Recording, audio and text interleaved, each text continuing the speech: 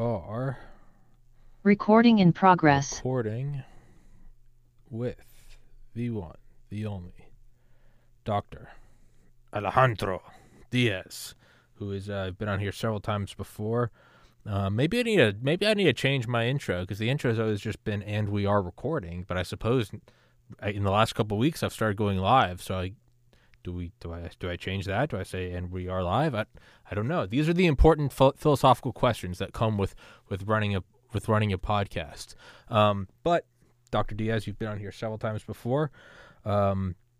Talked about monkeypox. We've talked about working as an immigration doctor, and I know that you are going to a conference or a panel coming up on the 28th, if I'm correct, and that will be, I'm assuming, the topic of today's discussion, which is, and that's another odd thing, is now that I'm going live, I have to have thumbnails ready, so it means I have to have titles ready, and I've always made titles afterwards, so now I have to do this weird, what are we talking about, and normally I just let it fly, but I'll shut up. Dr. Diaz, how you doing, man? Hey, Tommy, thank you so much for the invitation. It's interesting to be live with you. Usually we record the sessions, but thank you so much, Tommy, for giving me the opportunity to talk about different topics. And yes, you're right. I'm gonna be speaking. They invited me from the Mexican Senate. As you know, I'm a Mexican doctor. I was born and raised in Mexico. And I'm a pediatric allergist, immunologist, immigration doctor, and global health specialist.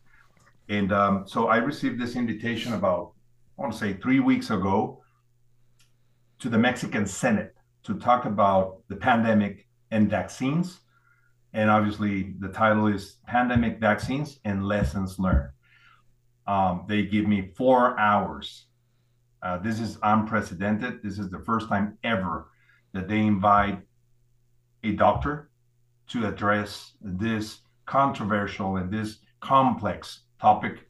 I am very fortunate. I feel very privileged to be invited among hundreds of thousands of doctors in Mexico. And, it's going to be a challenge. It's going to be very hard, but I'm with the spirit of bringing people together. I'm trying to push the term that I've been talking to you, Tommy, which is that I really think that it should be out there everywhere in the world. And of course, I'm talking about biopolitics. So biopolitics, it's not a new term, but the way that I'm putting together the term, I really think it's a new thing. It's a new deal. The first time that term biopolitics was ever heard, it was many years ago, many decades ago, by a philosopher, French philosopher. His name was Foucault. Foucault was his last name, and he talked about biopolitics in a very complex way, very very complex. But I'm trying to put it together to try to invite legislators from different parts of the world that I really think we should put health on the first tier, first level of commodities, first level of everything else. Because if we don't have health, Tommy, we don't have anything. Are you agree with that? Yeah. Could you maybe explain the term biopolitics a little more? Because that seems to be a pretty wide brush in terms of a term, biopolitics, right? Biopolitics in a very in a simple way, it's to put bio, psycho, and social aspects of the people in society that has to go through politics. So politicians start to put health on their agendas and start taking care of people at the highest level. At the highest level. After we lived what happened with the pandemic, and this what I consider the worst catastrophe in public health history, we have to put this on politics agenda. Politicians, 99.9% of politicians in the world, they're not doctors. They're not public health servants. They don't understand exactly what's going on with health. And I don't blame them. This is important to say. I don't blame them because they don't know exactly what health is, and they didn't go to medical school, and they didn't do specialties and so on and so forth. They don't treat patients. So we need to bring more doctors, either as politicians or as an advisors. So together we can put these conversations and they can start building up public policies for health for people. I really think that should be on the agenda of every parliament group everywhere in the world. Basically, that's what biopolitics, and biopolitics will bring you to biopower. Biopower, I know it sounds very hard and it sounds strong, but it's biopower. It's the ability of the government to taking care of people, and people empower them with politicians actually. And obviously this will lead to a better world, to a healthier society, better people, better everything. It will take time. It will take time. This is not going to be something that it will happen very quick, but it will take time. But someone has to start with this stuff. We have to put it on the conversation, and people, they need to start talking about this new term and put it on the agenda. So how are you going to be spearheading this in the Mexican Senate in 17 days? In 17 days, yeah. This is unprecedented. This is the first time ever they invited a doctor to address this complex topic. And basically and virtually, I'm there. I will be there, Tommy, with a spirit not of confrontation, not of pointing fingers, but as a way of bringing everybody together. You know, there are no winners or losers. There is no black and white. We have to come to a middle point, and then from there, build up everything and construct a better world, a better society. I think that's my call, definitely, and that will be my goal.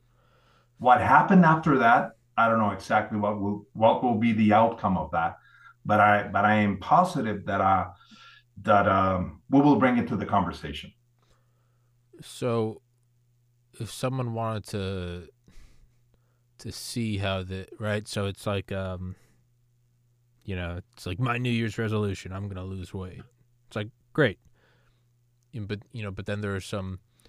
You got to have a little meat on the bones. You got to go, well, this is the diet I'm doing, and this is the grocery store that I'm going to buy this stuff, and then, there's the gym down the road that I'm going to join. You can it moves from the idea to how are we going to actually start to enact this in reality. I'm going to exercise for 20 minutes a day, 4 days, whatever, right? You start to set it out. So it moves from the idea of, a generalized, I'm going to lose weight, I'm going to be healthier, into I'm going to go to this gym, which is up the block, and I'm going to go between 12 and 12:30 in the afternoon every day for whatever.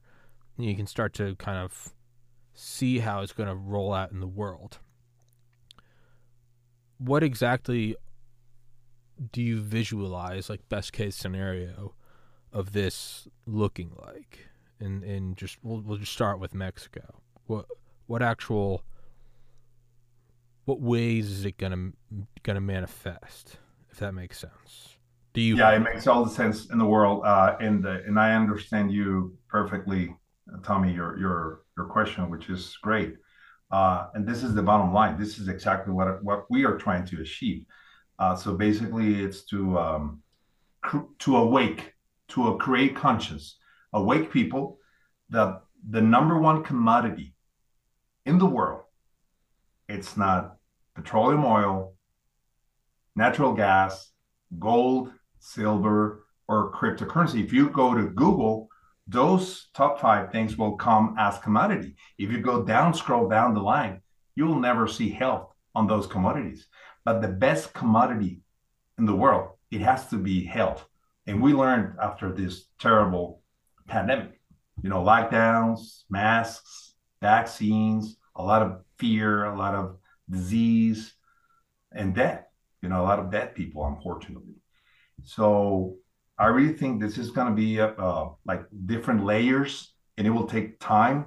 But at the end of the day, it will be to increase the level of healthcare at the best, train more doctors, and teach them how to take care of the patient on the three basic levels, which is bio, psycho, and social. Better nutrition, better access to healthcare, better access to nutritious foods, and legislate about all those things. Because the main question here, Tommy, what are we going to be leaving to the next generations? And everything, it's a matter of time, and everything, it's a matter of a timeline. And we are living on a society that we have to awake them, not only the society by itself, but also doctors and politicians. So we can create this biopolitics, biopower at glance, so everybody will have better access to everything. And then from there, you can build everything else. So, so like, are we discussing like universal health care, or, um, I get what you're saying. I get what you're saying. I'm a very OCD guy, is what I guess I'm getting at. Like, to me, I look at I never look at like an apartment as like my home. I look at it as like, oh, it has a door that locks and it has power. So I don't like, I look at things in terms of extreme parameters. It won't get too hot. It won't get too cold. There's running water. There's a toilet and the door locks. That's kind of how I view things, right?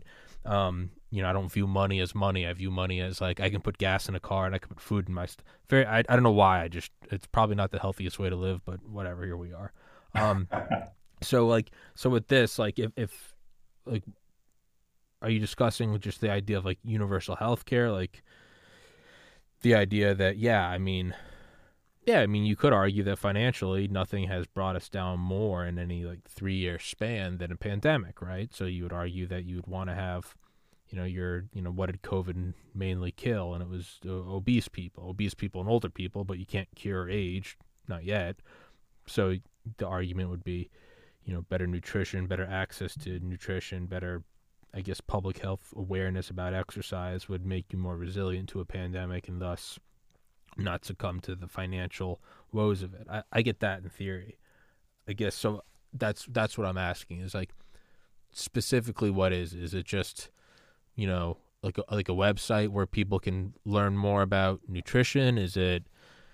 Are we talking about like government subsidized gym memberships, or like universal health care, or grants to medical schools to increase the class size? That's again, this is just like, perhaps it's my own flaw in how I examine things, but that's I guess what I'm asking is like, boots on the ground, like what is it? So it will come to one main idea, and for example, when a pre-diabetic person goes to the doctor and then all of a sudden no one did anything because of lack of information or what have you, anything. And then the patient comes in, and now he's a full diabetic. Something happened. Something happened down that road. Somebody didn't do their job properly. So basically, it's very simple. It's prevention at the end of the day. And you prevent things by knowing things and understanding things and communicating. So we have to create a better communication between politics and society, doctors and society, and doctors and politicians, and vice versa. So it's very important. So a very simple way to create a healthier society, it's by prevention. Anything, anything you can imagine. Obviously, there are many, many in the huge catalog of diseases that they're virtually impossible to prevent, like genetic diseases, accidents, and so many other things. But many, many can be prevented, definitely. And create a healthier societies, not only physically, but spiritually and mental health. That's very important. That's extremely important. This is why I always talk to my patients and in my conference and so on, that we have to take care of patients on the three biggest spheres, which is bio, your body, organic, and so on, psycho, which is your mental health, and social, which is obviously definitely part of the spirituality and things like that. So I really think that that will be a great intervention, but we have to be on an agreement, and people they have to be willing to participate. So, but imagine if we multiply in different countries, in different states in the U.S. or everywhere, this kind of thoughts. We're going to have a healthier society. At the end of the day, this is what everybody is looking for: a healthier life and a longer life. At the end of the day, that's everybody is looking for that, especially these days. What have you prepared your speech for the Mexican Senate? Yes, That's a I think I'm ready. 4 hours is a long time, man. I can do about an hour podcast. I can do 4 hours if I'm just like, shooting the shit. You got 4 hours? You got 4 hours up your sleeve? It's a tough job. It's going to be tough. Think you're gonna be able to do it? Yeah, I think I think I am. Can you give us any particular preview? Well, basically, the way that I'm trying to organize my presentation, it's a lot of time, but they were willing to give me this long period of time to try to express so many ideas and so many things. And basically, it's an introduction, and that introduction will be charge of a lot of history, medical history, history of vaccines, history of pandemics, so we can put place and time, and we can understand what has happened in the past, and then talk about properly the what's going on currently everywhere in the world. This is not a problem that it's a one country problem. This is a worldwide. This pandemic hit all countries in the world, virtually all societies. Didn't care if it was poor people, rich people, tall people, short people. Everybody was affected. And then so it's going to be a series of charts and information, a lot of information that I've been recollecting everywhere, with Dr. Peter McCullough and I've been talking to Dr. Malone lately, and texting with him. I've been texting with him, with Dr. Malone. So just gathering a lot of information. And, this is not new. As you know, Dr. Peter McCullough had a hearing at the U.S. Senate, and at the Texas Senate as well. Yep. And also Dr. Asim Alhorta, which is another cardiologist in the UK. He was invited by the UK Parliament to speak about this. And now I am invited at the Mexican Senate. So I really think that this is something that we have to, I think these are great news, because we're inviting people to create this conscience about something that is most valuable than anything else. I mean, this is the most valuable thing we have, and it's our health, it's our lives.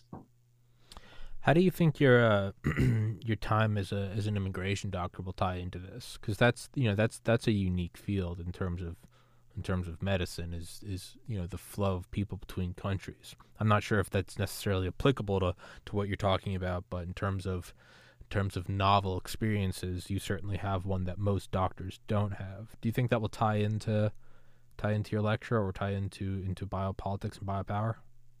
Absolutely, absolutely. In fact, there's a chapter during my speech, my presentation, that I will address that because I mean we're living in uh, one of the worst immigration crises ever. We're talking about at least 3.3 million people crossing from the southern border of Mexico all the way through Mexico and trying to cross to the United States. We haven't seen that ever in a period of from like 2018 to 2023 now. I mean, it's a lot of people. And obviously, as you know, and we have discussed this before, I mean, the immigration part of medicine addresses exactly that. What you know, the health part of immigration, from the medical standpoint, communicable diseases, and also mental health. Because immigration is a big issue. It's not just moving people from point A to point B. There's a huge cascade of events that happens through the immigration phenomenon. Do you think the pandemic will actually change immigration laws in countries, not even just the United States, but in terms of kind of how the pandemic did bring countries to their knees? Do you think that will? And I'm not even saying it's for the better. It could be for the worse. It could be for the better. I don't know. But objectively, do you think that will start to uh, change the laws of immigration? As someone that's worked in it. Well, as just to set up an example, Title 42, it's not an immigration law, it's a public health law or initiative. And it has been placed in the US only a couple of times.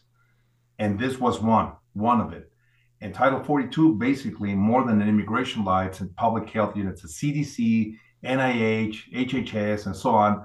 To if there's a huge burden of immigrants coming from a high burden um, communicable disease place, they have to stay in the last country, which is Mexico.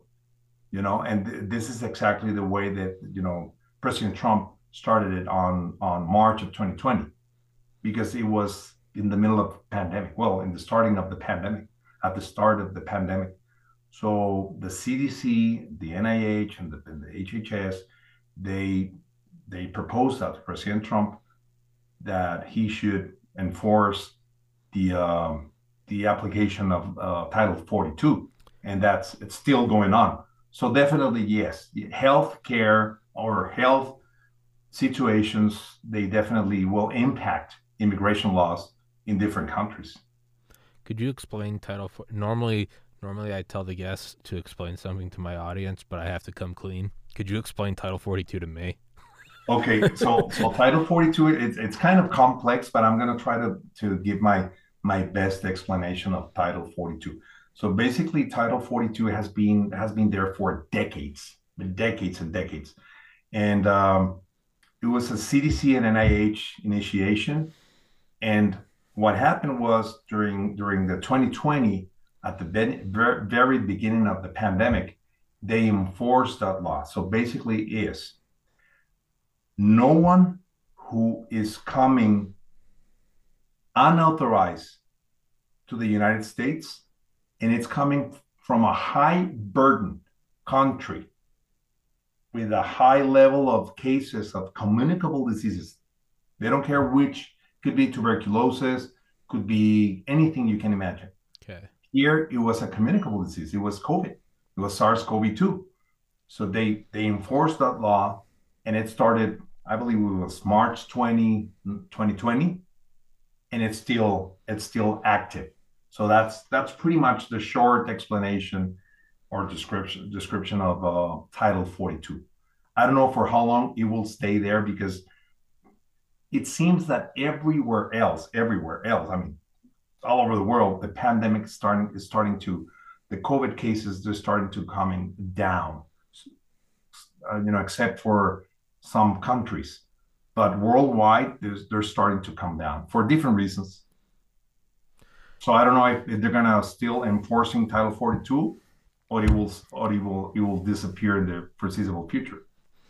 Um, do you think that because COVID's kind of winding down and people are more focused on the war in Ukraine as well as recent Chinese incursions into U.S. airspace, do you think that will almost, how do I word this, lessen the appetite of the audience to learn about biohealth and right? Like 2 years ago, if you tried to pitch the sovereignty of Ukraine, everyone would be like, "Shut up, dude. We're talking about COVID," right? And now it's bring up COVID and ivermectin. Everyone's like, "That's so last year," right? It's. Do you fear that that's the case? And is that almost even better? Are things less rabid and less emotional?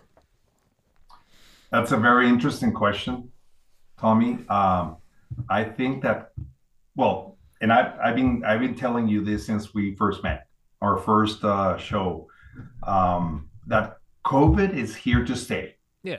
It's not going anywhere. No. So it's here to stay. And as you know, I said that at the beginning of the pandemic. Yeah, no, it's here Pretty forever. much on January 2020, I was talking about that this is a virus that it's here to stay. It's not going anywhere. Yeah, it's part of the family.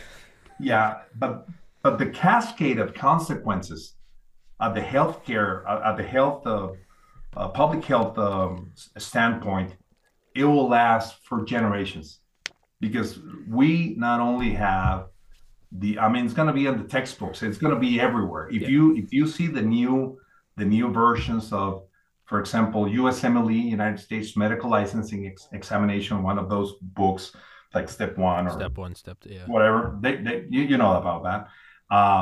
It's already there. They have really chapters it's already in the and SARS and vaccines and so on. I mean, it changed the course of the world. Yeah. It's incredible. So people will talk about COVID for many, many, many years. That's one thing. And then obviously the cascade of events that side effects of long COVID syndrome. That's one thing. So we're gonna see a lot of patients and a lot of people with long COVID syndrome for we don't know how many years. It can be months or 1 decade. We don't know. This is prospective. This is in the future. That's one thing. And then the other thing that we're looking at worldwide, it's the side effects of vaccines, specifically mRNA genetic imprinting. And that's what I wanted to touch on, right? And then there's to any critics of us, the very easy, low-hanging fruit attack is, oh, you're an anti-vaxxer, in which case, no, I'm not. Aside from the COVID vaccine, I have I actually, during the pandemic, I did get a booster, but it was for tetanus. I have all of my vaccines, right? I'm not an anti-vaxxer, but I was not for this one. And if you want to, go get it. I'm not against that either. How do you think that will tie into the psycho, into the social aspects of it?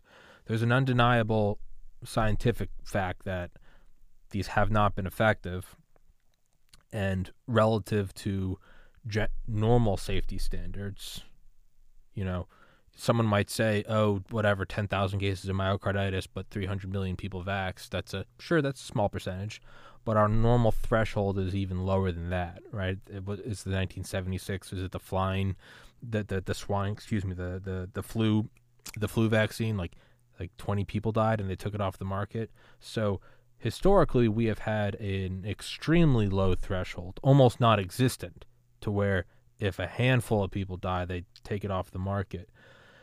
How do you think this is going to tie into the whole the psycho and the social aspects of, I guess, your lecture to the Mexican Senate? Is that you can't really hide it anymore. I mean, these have not been effective, and for a lot of people, these are not safe. And it's just, 2 years ago, that was a sacrilegious statement. A year ago, that was an edgy statement, and now it's kind of a little lukewarm, and I think next year it will be accepted as pretty much fact that these are not effective, and they're certainly not safe, which then erodes trust in public institutions, not just health. Any governmental board, people are kind of now looking at it and going, well, what else are they lying to me about? Definitely. So let's talk about immunology 101, Tommy. Very simple. And so everybody can have an idea of the truth. And you know, truth, it's only one. That's it. And then you get from there. Any vaccine who has been developed since 1784 by Edward Jenner, the English physician that started with cowpox. And then he saw that inoculating an 8-year-old boy, he wouldn't have smallpox. So that's when he's considered the father of immunology, Dr. Edward Jenner from England. Since then, vaccines should have three purposes or three main purposes, let's say. Number one, it has to awake an immune response. Number one, that means building up antibodies. Number two, it has to have very low or no side effects. And number three, it should prevent a disease. And now I am asking you, and everybody should be asking the same question. Did we achieve this with COVID vaccines? I don't care about the brand or the country it was developed. Did we? We did not, unfortunately. It didn't awaken correct immune response. No small side effects, huge side effects, and no preventable disease was achieved because many of patients who had been having COVID last year and this year, virtually most of them, they were vaccinated. So if you're vaccinated with, let's say, varicella, you will never get varicella. If you had varicella, you will never develop varicella again, ever. Same with polio, same with diphtheria, tetanus, you name it. Isn't it like in the UK, I think Australia and Israel, isn't it now that not only it's like if you're vaccinated, you're like 4 times as likely to get COVID? The hell is that? Statistics are Like what? tremendous. I mean, it's crazy the statistics that there are out there, but by very serious and professional physicians and scientists. It's crazy. I mean, you'll see everything there. I don't even want to go that far with statistics right now, but Sure. I mean, it's overwhelming. Like you said, you cannot hide it anymore. It's impossible. It's out there. See those who can see and hear those who can hear. This is what we are living right now, you know. Well, I guess the absurd. Well, I guess the implications of this are less of the COVID vaccine because what's done is done. If you got it, you got it, and if you didn't, you're probably not going to get it. But it's more so, what does this do to the future of trust in public health, right? Because now you got your average Joe, who maybe even incorrectly might start going, well, they lied about COVID. How do I not know they're lying about tetanus? And it's like, well, no, you probably should get you should probably still get that. But there are people who, rightfully so, don't really have any reason to believe these public institutions, which have gaslit them and lied to them. And that's our biggest challenge, Tommy. Yeah. You know, for doctors, like I know there's already an association, and I know There's I a what? haven't talked to him, but I've been reading since the beginning, like frontline doctors. You remember that? Oh, the FLCCC.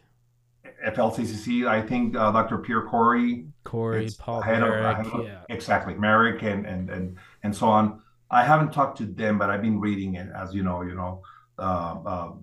book written by a great friend, Dr. Peter McCullough, the Courage to Courage to Face Face COVID-19, and also Robert F. Kennedy Jr., The real Anthony Fauci. the real Anthony Fauci, and so on. There's so many books, but definitely by far, these are the best books out there.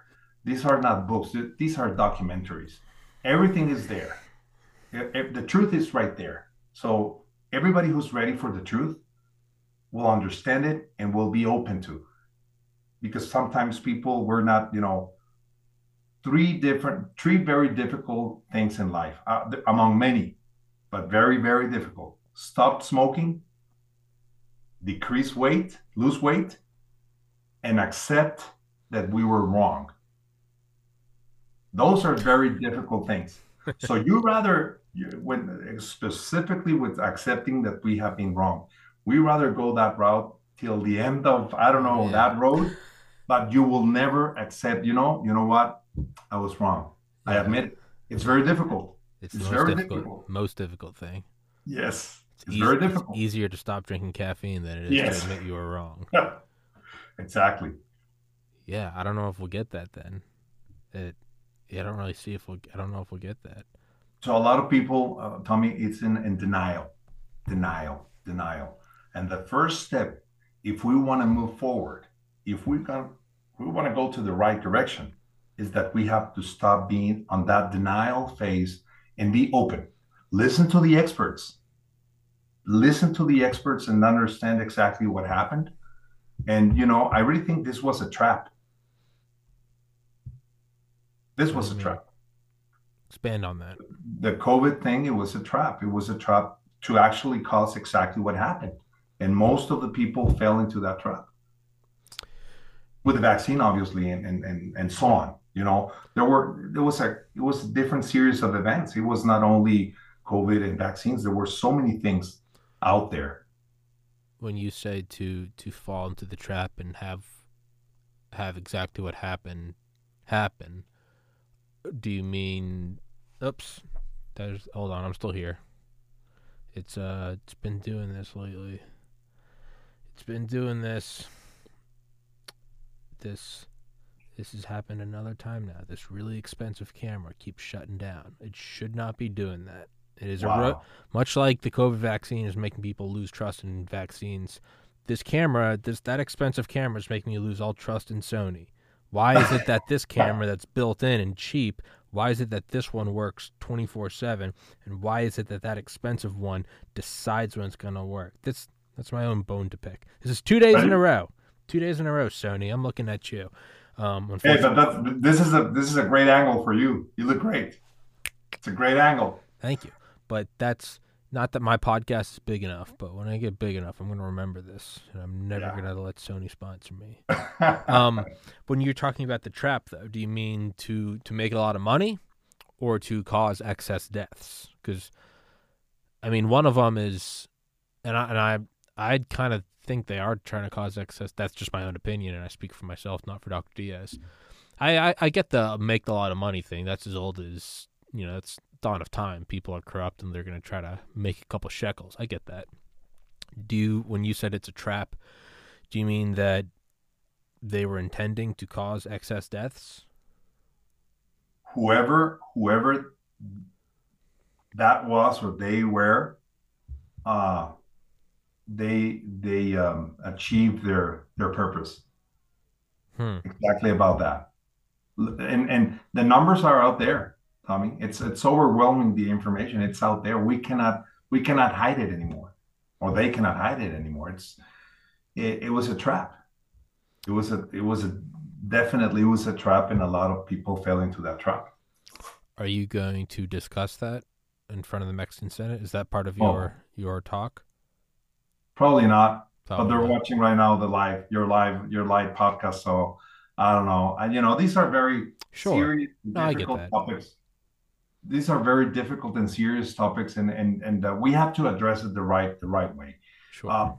And the best defense for anything, it's that the information, it's overwhelming. It's out there. It's out there. It's just a matter of putting attention. Stop being on the denial phase and just look at the facts. What are the facts? I'm looking at patients every day with serious side effects of vaccines, whatever that brand is. Serious side effects.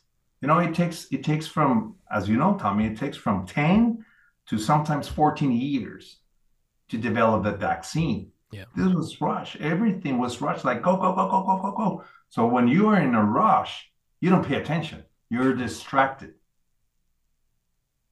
And this is what happened.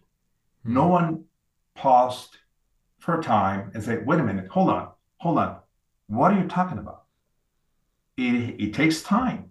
There are four phases, and each phase is very complex, very complex. What is the rush? Oh, people is getting sick and people is this and that and people is dying. Yes, I'm extremely, and I will be always very extremely sorry for the people that unfortunately died with COVID or for COVID, which is a different thing. We discussed this before. And as a doctor, one of my main functions is to preserve life and to help others, to help my patients. From providing CPR. Remember what happened to Damar Hamlin, number 3 of the Buffalo Bills? I mean, that was on live, one of the most watched sports in the world, which is American football, on Monday night. And look what happened. But now it's overwhelming. It's all over. You go to every country and you will see those things. People suddenly dying, people with myocarditis, with pericarditis, with neurological problems, autoimmune disease, people covered in hives, everywhere, everywhere. And I'm seeing all those. I'm seeing all those problems as a doctor. Obviously, politicians, they don't get to see that. I'm not blaming them. They're not doctors. They don't see patients. They are doing a different thing, which is politics. So this is where I really think that health, doctors and politicians, they have to be combined, or they have to be on an agreement. We need your information and we need your line because you can make things happen. But we need leaders. We need leaders. In this life, there are two kinds of people, leaders and followers. We need some leaders to make more people following those leaders. And we're lacking of leaders worldwide. We're living in a very difficult situation right now. From the spiritual standpoint, and I don't want to get into that because that's more complex, even more complex. But from the spiritual standpoint, from the biological standpoint, obviously that will lead us to healthcare. And then nutrition, look at the increased amount of obese people and overweight people everywhere. From the pandemic? No. Or just in general? General, everywhere in the world. So we have to create this, and we have to create this conversation. So you will talk about in your podcast about biopolitics, and people will follow. Hey, what is Tommy talking about? And we will describe phase by phase, like an onion, peeling the onion.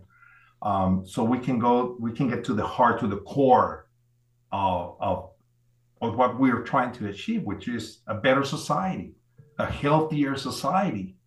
If we want to give up on that, that's a different story.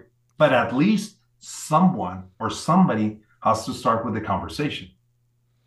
And is that what you're hoping to do in front of I think I am sure that this is my call. Yeah. This is my call. And I'm talking about that this is God's call for me. And then the second phase is that if I will be able to address that properly, to communicate that properly, and to try to incentivize, and convince people to start doing those things. That's a different story. One thing is the call, the other thing is the outcome. Have they insinuated at all that they're going to take the Mexican government, are they going to take any steps are they kind of, how do I word this? Are they going to develop programs as an effect of your speech? You bring in someone specifically, they brought in McNamara from I think Ford to run the Department of Defense under Kennedy. Yes. Kennedy wanted somebody that could streamline. Even before him, I think Eisenhower brought in someone from Chrysler to streamline the missile program because they wanted somebody that had the ability to mass produce things and have efficient supply lines. So you're not just bringing him in to give him a speech. You're having him come in, give a speech, and then almost handing them the reins and saying, now go forth and do X, Y, and Z. Are they giving you any sort of leeway? Is there any sort of power? Are they, what's going to be enacted in the wake of your speech? No, they haven't committed to anything. They just invited me. Okay. I really think that they're just want to hear somebody that they think understands the current situation.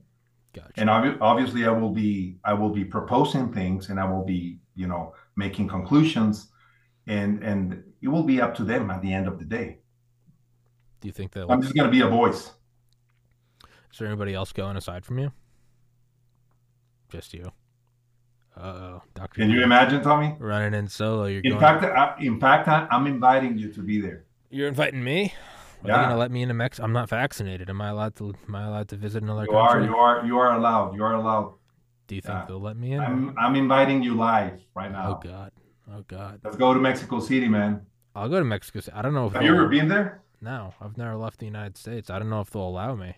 It's a beautiful city, man.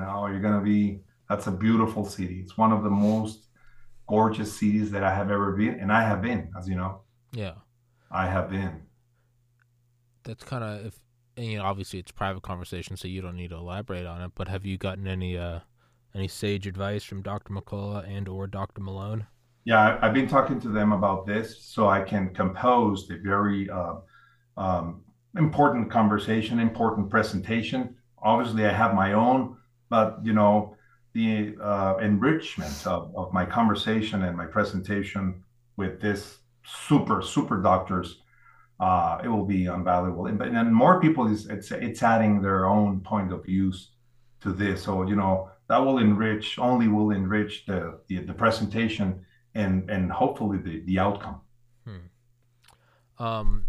And I guess the last couple minutes of our show, and obviously you'll come back on as you've been on multiple times before. Is there anything you want to bring up that I haven't hit on? Because obviously I'm not a doctor and I don't understand politics and biohealth, so I've tried to ask you the correct questions. Is there anything else you want to bring up that I haven't touched on? I think that we pretty much touched all the important points today on today's show, and I think you did a great job, like always, Tommy. Thank you, sir. And I always have to kind of leave this disclaimer. Everything I said, I speak for myself, not for Dr. Diaz. All right, that goes for all of my guests. Whenever I talk, I'm beholden to nobody, so I can go way off into the atmosphere. But obviously, I speak for myself and not for Dr. Diaz. So yeah. That's just my own disclaimer that every once in a while I gotta throw out there again. Dr. Diaz, I will link your Twitter. It'll be in the description. Guys, go follow Dr. Diaz. You can't follow me because I'm still banned from Twitter. Banned from Twitter for posting a link to my interview with Dr. Malone. Wow. Dr. Malone's back on Twitter, but I'm not. You will be back. You will be back. I've appealed multiple times. Everyone's back, but I think the Taliban is on Twitter. But I'm really? Not. Yeah. Wow. Like the terrorist organization. Not you me. Will be back. You will be back. That's why I'm hesitant when I'm like, will Mexico City allow me? Twitter won't. iTunes won't, but they'll allow some other crazy stuff on there. So yeah, I don't actually know. When Al-Qaeda is allowed to, when like Mahmoud Ahmadinejad's allowed to be tweeting on Israel, not tweeting about Israel, but I'm not allowed to go on. Yeah, I'm kind of, I don't know. It's got me double thinking my own place in society. I'm like, what am I doing? What am I doing wrong? But Dr. Diaz, I love you, brother. Thank you so much for your time. Same here, brother. Same here. And well, it's live, so the link's already up. But we'll schedule another one. And are you going to be is your testimony, not testimony, is your speech going to be live? Is there anywhere that people can follow that? Will you post that stuff on your Twitter? It's yeah. I will put it there. Yeah, exactly. It's going to be a lot of media coverage, and I'm assuming that the channel of the Senate will be on. Sure. And I don't know. Let's wait. I can't wait to be there, and it seems like a easy challenge, but it's not. There's a lot of haters out there. Absolutely. A lot of haters. Absolutely. But if the big man is sending me, I will go to any battle. Well, it's all good. Send me. There you go, my man. Dr. Diaz, You're a real one. Thank you so much. Guys, again, his Twitter will be in the description. Today is February 11th. He will be giving this speech on February 28th. So go follow his Twitter, bookmark it, set a reminder on your phone, and I'm sure Dr. Diaz will post the links, and I'm sure that you will remind me as that date is approaching, and I will put out a reminder for people as well. Thank you so much, brother. God bless you, Tommy. Dr. Diaz. God bless everybody. Thank you so much. God bless everybody. Stay Recording safe out there. stopped. Thank you so much. Peace.